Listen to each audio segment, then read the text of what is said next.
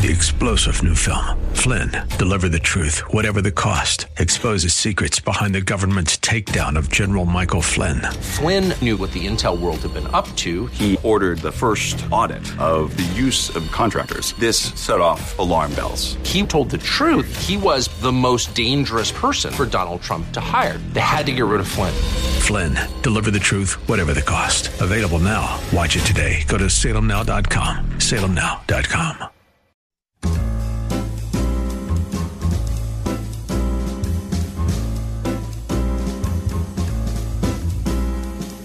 Welcome to another edition of The Ride Home with John and Kathy, live from the Salem-Pittsburgh studios. And now here are your hosts, John Hall and Kathy Emmons. Hey, good afternoon. Greetings. Thanks for coming along for the Tuesday edition. It's a hot one out there, Kath, is it not? Man. Hot, hot, hot. And you saw the forecast for Friday, Saturday. People. It's going to be, what, mid-90s? But don't you worry, because I currently have the space heater going here in the Word FM studios. Yeah, we're good. Turn up the heat. I like it, because if I didn't have the space heater going, it'd be, like 94 outside and 54 in here. Exactly. Why it has to be that way, I don't know. Because we're sexist. I have one in the control room as well. Very nice. Frigid. We're cold, yeah. Mm-hmm. And then we go out of here, and it's just, we got a problem. You know, we keep talking about climate change. We keep talking about taking care of the environment. How about turning down the air conditioning? How about people? Yeah. Back up the bus. That's a lot of energy being wasted. It's a lot of energy going being in reverse. wasted. Yeah. Okay. So it's a big day today, John. It's a big day for me. It's the 50th. What's a big day for everybody? Yeah. It's the 50th anniversary of the launch of Apollo 11, and I know it's a particularly big thing for you because you're a space geek. I can't believe how geeked out I am about this. I know, it's awesome. It's great. I've been waiting. I actually bought 2 T-shirts. I have 2. It's like the Steelers in the Super Bowl for I have me. 2 lunar module T-shirts that I bought like months ago. And I wore one last week. I'm going to wear one, later on this weekend. But you're not going to wear one today? No, I can't. You can't. It's not dress code. Oh, right, because it doesn't have collar. Right. But I'd like to. Okay. Yeah. All right. So go back to 50 years ago today. Do you remember the day of the launch? I do remember the day of the launch, yeah. Do you really? Yeah. It was not a weekend day. I do know that. And I remember being in school and thinking, I can't believe I'm going to miss this. And around me, people were excited. But, of course, there were 3 networks, and it was all shown on the network, and there was no videotape. But I did miss the liftoff. But super excited that today was the day.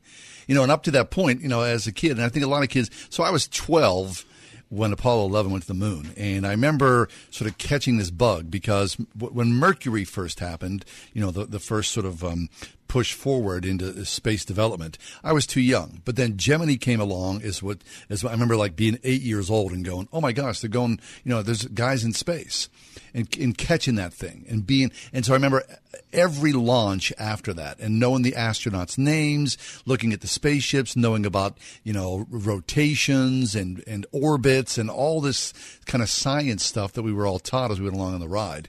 And so this day, was the sort of exclamation point, short of the landing, which happened 4 days later. But this day was a really big day. So I can't quite imagine that because I don't know if we've had anything like that since. No, there has been nothing.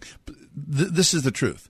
Man on the moon in the 20th century was the most important moment of the 20th century. I'm fully convinced of that. 500 years from now, when people look back, they'll remember things about the United States. But I think people in the future will definitely put this at the top of the list, that we put the first person on a sphere outside of our planet. Okay, so when you're looking in the rearview mirror now and you see how important it was then, do you feel sad for us? Yeah, you do. Heartbroken.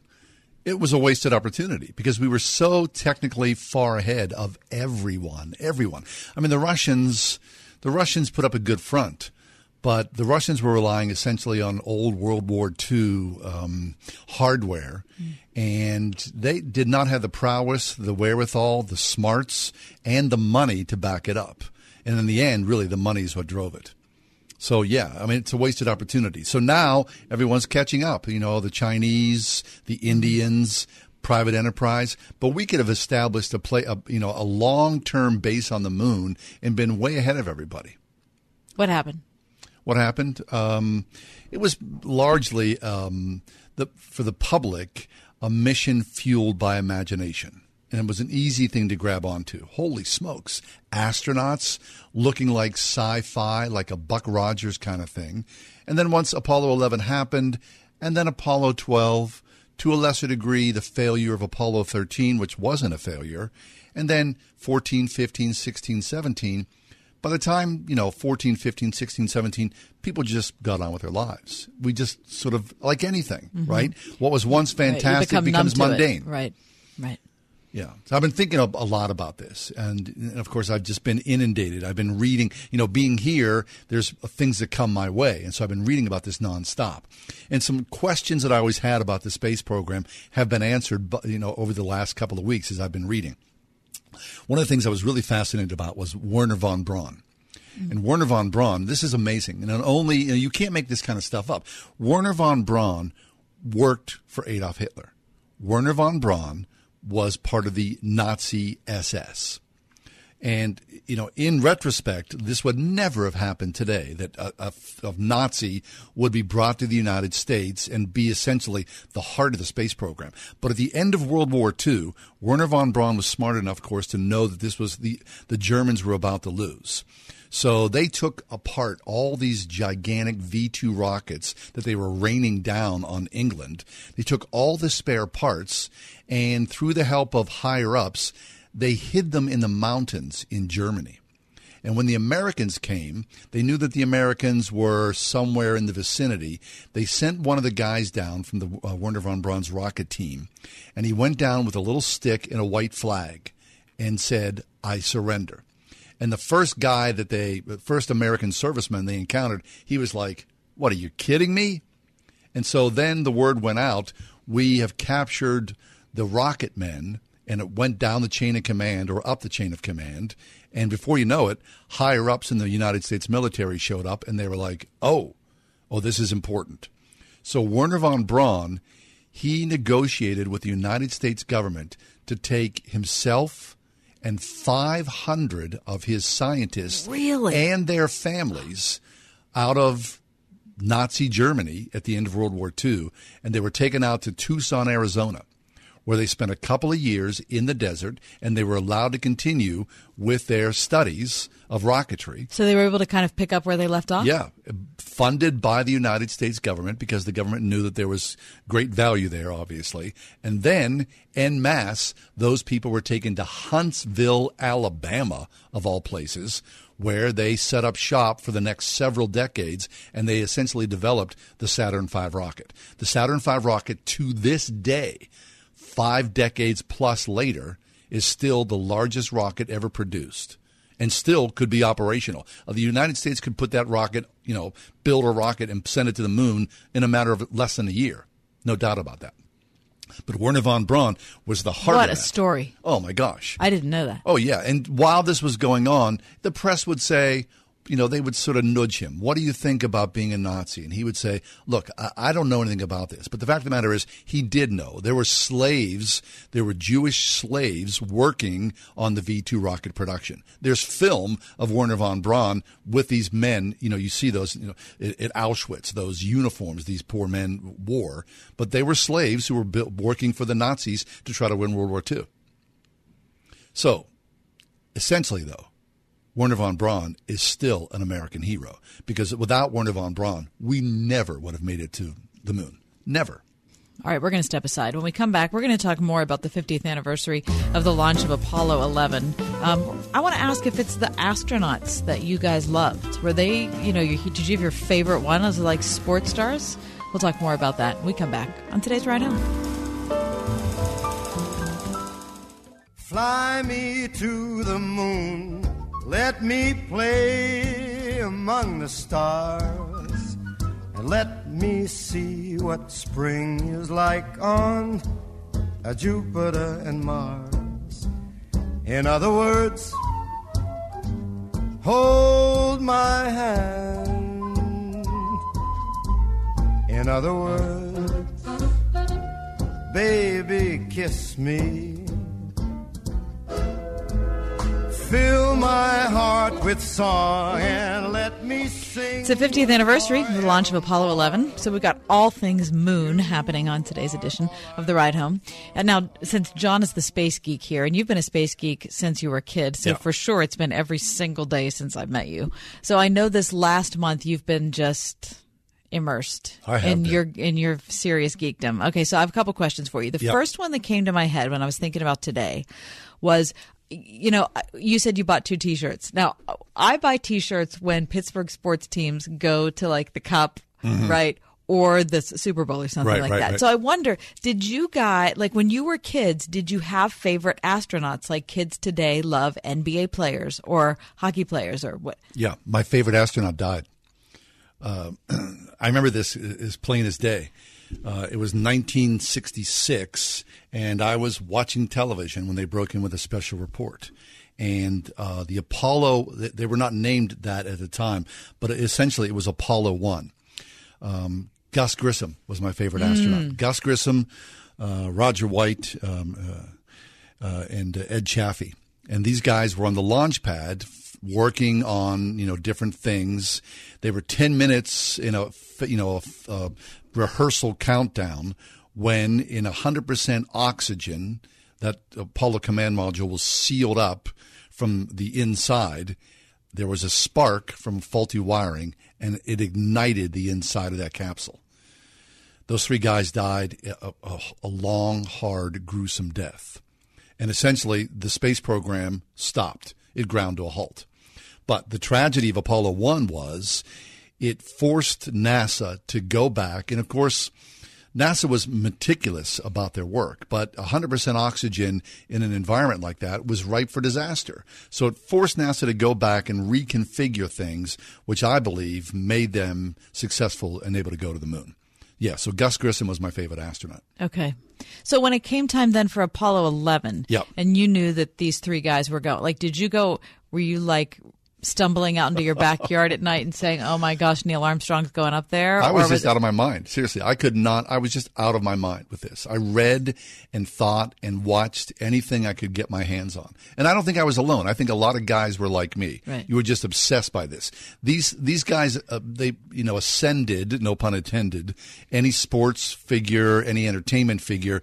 These were the guys. Because, later on, Tom Wolfe coined that phrase, the right stuff. These guys were the right stuff. Yeah. These guys were test pilots who were putting their lives on the line. So, I mean, there was nothing that even came close to comparing to these guys. Okay, so you were rooting for one guy. Yeah, rooting for one guy. But really what you're not rooting for, you weren't rooting for, once my guy was gone and the group, the Apollo astronauts were there, it wasn't so much rooting for one guy. It was rooting for the moon. That the moon was out there, and you could, anybody goes out there and looks at the moon and think, what is the moon all about? Look how beautiful it is, and it's so far away, and people have thought about it and talked about it, written about it, poetry and literature and all this stuff. And then, seriously, the rocket, Apollo 11, lifts off, and men they're actually going to go and stand on the moon. How fascinating is that going to be? So you were rooting for the project, as much as you were rooting for a dude. Yeah, more so for the project, more so that, and in some ways, this is true. Even though I had nothing to do with this, most people had nothing to do with this. Now, at the peak, NASA hired 400,000 people to work on that project. Wow, 400,000 people, and in their wisdom, NASA, with all their contracts.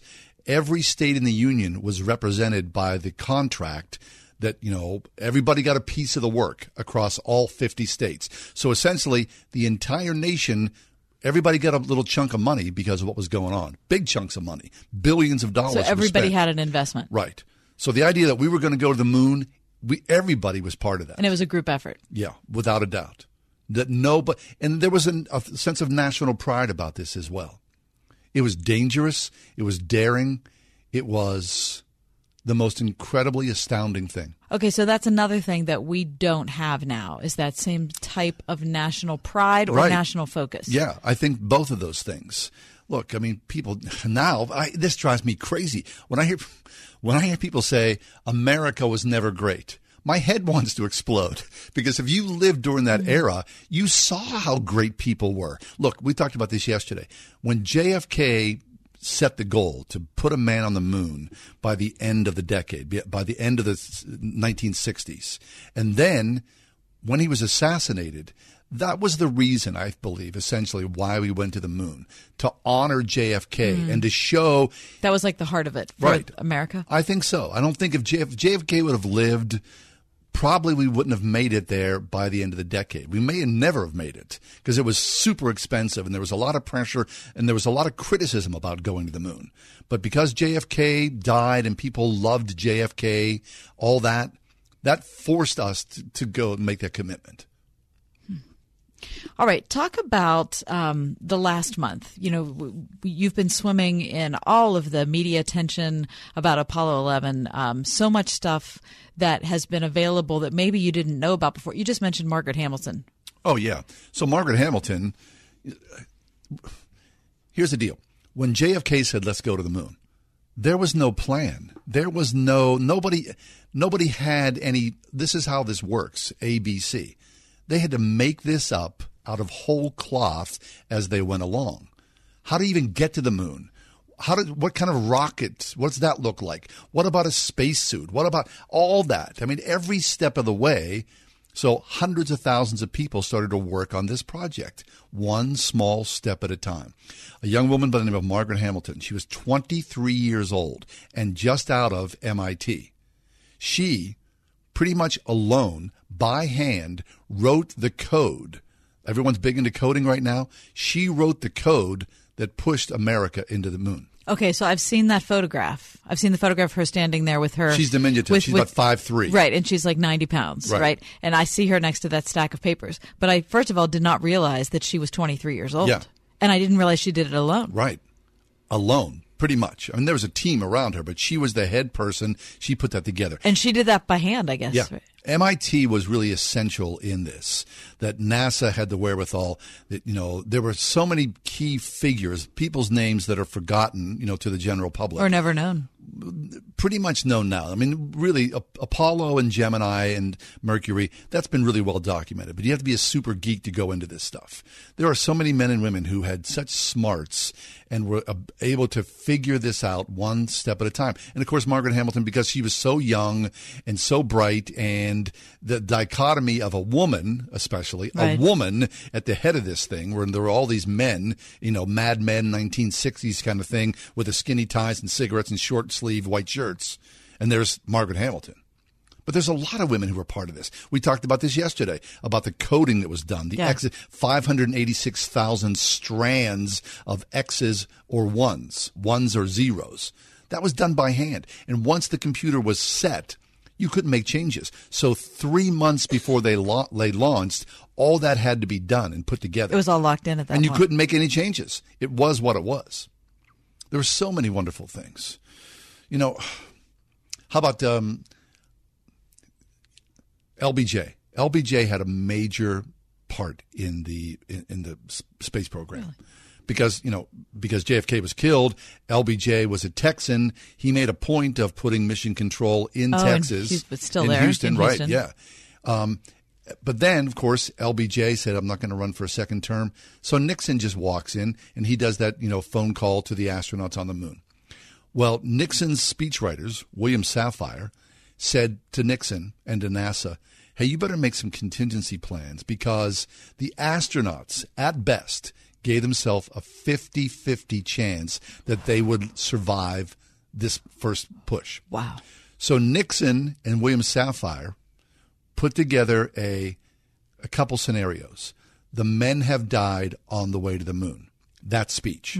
Or the men have died on the moon. That speech. Or the men are alive, but they are stranded on the moon. Oh, my gosh. That speech. Oh. And those things were put in place ahead of time. And you know what? No one would insure the astronauts. So what the astronauts did, they started a letter writing campaign. And each astronaut sat down and wrote hundreds of handwritten notes and their own handwriting on envelopes. And if in case the astronauts died, they were going to sell these, auction off these things, right, for the highest bidder, and that would provide enough money for the families to be okay. In case they died. Yeah. That kind of crazy stuff. Wow. We're talking about the 50th anniversary of the launch of Apollo 11. All right, so just a couple minutes left, John. For those of us who either weren't alive or weren't aware or just aren't invested in the lore of Apollo 11, why does it matter? I mean, I know that I look out at the moon and I think, okay, so we've been to the moon, but what about the whole project, the success of it, matters? It matters because someone had the guts to imagine something incredible, something that was, no pun intended, otherworldly. Someone had the guts to say, we're going to do this. We're going to marshal our best, our brightest, our resources, and we're going to do this. And, you know, they did it. They made it work. I mean, no one does that. No country does that, especially as a peacetime project. Wars have been fought. Millions of people have been killed in the names of, conquering. But this was about something different. This is about showing imagination and intellect and heart. The ultimate frontier mindset. It is. And America did it. That's why it matters to me, because I believe that we could still do this. We, as a great nation, could set our sights on wonderful, lofty goals and drill down into that and make something that is unimaginable reality. I think that shows the nature of what it is, the human spirit, and how God has put so much genius in us. And all we've got to do is work together for something that is the good, for the common good, that we would all flourish and everyone's lifted. The boat rises in the water. That's why it matters. And I think people look back at that, that phrase, what's happened while they were going to the moon. We can put a man on the moon, but we can't fix City Hall. We can put a man on the moon, but we can't fix the potholes. Well, there's a lot of strength to that, because most of life it's ridiculous, or it's unmanageable, or it seems overwhelming. Or it's mundane. Right. That, when you put your mind to something and everybody leans their shoulder into something, men and women together, incredible things can happen. And that's what makes America great. No other country had the resources, the imagination, the chutzpah, the guts to do this. Only America. And I still believe we're the only ones who can do great things like that. I still believe that, given the opportunity.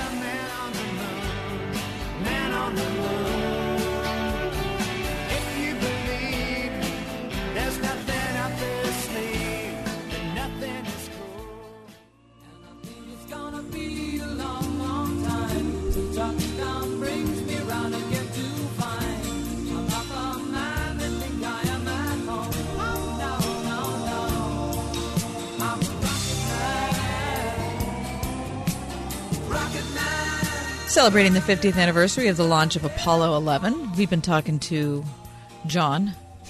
We didn't even talk about... Seriously, we didn't even talk about what? About communion. Oh, right. Okay. Yeah. So it was years ago. It was when we first started the show. Yeah. You, with your incredible knack of finding unbelievable guests, we landed Buzz Aldrin on the show. Yeah, Buzz Aldrin joined us, and he told us a story. Oh, my gosh. First of all, he's a nut. He's a nut. He's wild. Right. And we know now from reading since then that that Buzz earned his position in that threesome on that trip, but they did not want him to be the commander. Right. Although his father was a higher-up muckety-muck in Washington, D.C., and he went around NASA and personally lobbied that Buzz would be that guy. Buzz Aldrin's mother, her maiden name, was Marion Moon. I mean, you can't make that up. And the tragedy was, whatever was going on, she committed suicide about 6 months before Buzz Aldrin lifted off. Yeah, so Marion Moon never got to see Buzz on the moon. Anyway, so Buzz Aldrin was a believer. Yeah. And he was Episcopalian. And Buzz Aldrin, this is interesting too, they would give gifts. The crew, the astronauts would give gifts to the liftoff crew. Buzz Aldrin, before he stepped in the capsule, gave Bibles out to the crew. Good news. Remember this? Remember that? Yes. Good news for the modern Living man. Bible. He gave those out to the crew. Anyway, he lands on the moon, and on his left sleeve is a small sort of pocket. He opens that pocket up. Inside is a small vial of wine and a small communion wafer. And once they were settled down and everything was good, he took an opportunity to give himself communion on the moon. The first food and drink on the moon was the body and blood of Christ, which, fabulous. Now, we had Buzz back maybe 2 years after that, and he was like... He was in an odd space. Right, and he was like, I don't know what that was all about. He just kind of disavowed it, which was weird. I mean, he just denied his faith. But you can't make that up. I don't know if he denied his faith as much as he was. He was dismissive. He was in a deep mode of searching. Let's put it that way. Okay, that's good. That's fair enough. Yeah, I think it was. But anyway, it was an honor, of course, to speak to Buzz Aldrin. Sure was. It's an amazing story. All right, so for people who are interested tonight in honoring the launch, and they wanted, let's watch a movie about the moon. Right. Now, Mike showed me today that he's showing his son. How old's Dr. J, Mike? He's turning 3 this Saturday. He's 3. So they watched Apollo 11, videotape of Apollo 11 launch this morning. Yeah. Any kid is going to want to see that. You're just fascinated by it. I was actually surprised how glued he was to the TV. Is that right? At his age. I mean, I was like, Jonathan, what do you think about this? This is awesome. And he didn't even look at me. He was glued to the TV. Because it's incredible. I'm telling you, you should take him to go see that film Apollo, which is down at the Carnegie Science Center. That will blow your socks off. What an incredible movie. Yeah. There's no narration. There's no audio. Just what was happening. It's not needed. Oh, it's fabulous. Okay, let's go back to 1902, that first sci-fi film, A Trip to the Moon. Oh, yeah. Yeah, that's a great little film. It's a silent movie. I'll pronounce the name wrong. George Millet, I think is his name. I think that's probably right. And everyone's seen this where, there's the moon looking all happy. Right. And all of a sudden, in his eye, there's this, rocket ship in his eye. And the moon's kind of like wiggling around. That's cool, though, because they're trying to imagine what that would be like. And so to think that it actually came true is kind of preposterous. It is. It really is. Because it went from being like campy weird. Right. For weird people who live in a geek universe to it actually happening. Yeah. Okay, Apollo 13. Great film, right? Oh. I mean, who doesn't? Who doesn't love that film? Oh my gosh! Again, there's that can-do spirit, yeah, right? that scene where they bring in, dump it out. Yeah, throw it out on the table. Here's what we got. Make this work. Right. I love that. And they did so much. I mean, I've seen photographs of that actual, how they repaired that thing. There's literally gaffers, tape, and bandages. It's all jammed in there with some tubing. It looks like a mess, but it worked. But it worked. What about Moon, 2009? Oh, yeah. I think that's, is that Rockwell? That's Nathan Parker. Screenplay by Nathan Parker. Duncan Jones directed it. It's a great movie. Stanley, yeah. A guy, it's essentially the story of an astronaut who's kind of like losing his mind. But it's really Sam Rockwell. Yeah, Sam Rockwell. That's what it is. Fosse. Right. He's terrific in it. Okay, what about First Man? Oh, I love First Man. Yeah, I mean that's Neil Armstrong, the story of him, and not just about the moon, but that's like his personal gig. Yeah, yeah. And there's another Armstrong film out as well, narrated by Harrison Ford. It's got a short run, and that's worth seeing as well. That's a dramatic film? Yeah, I think it's called Armstrong. Okay, I don't know that. And what about Apollo 11? Excellent film. Please go see that. Now that's being shown, I believe, today at the Science Center. Yeah, of course it will. I bet you multiple times. Right. That's the place to see it. Oh, seriously, when you see that thing take off, 36 stories high, all that propulsion taken off, all that fire, I mean, it's majestic. Highly recommended. Go see that movie. Rocket Man, burning out his fuse out every home.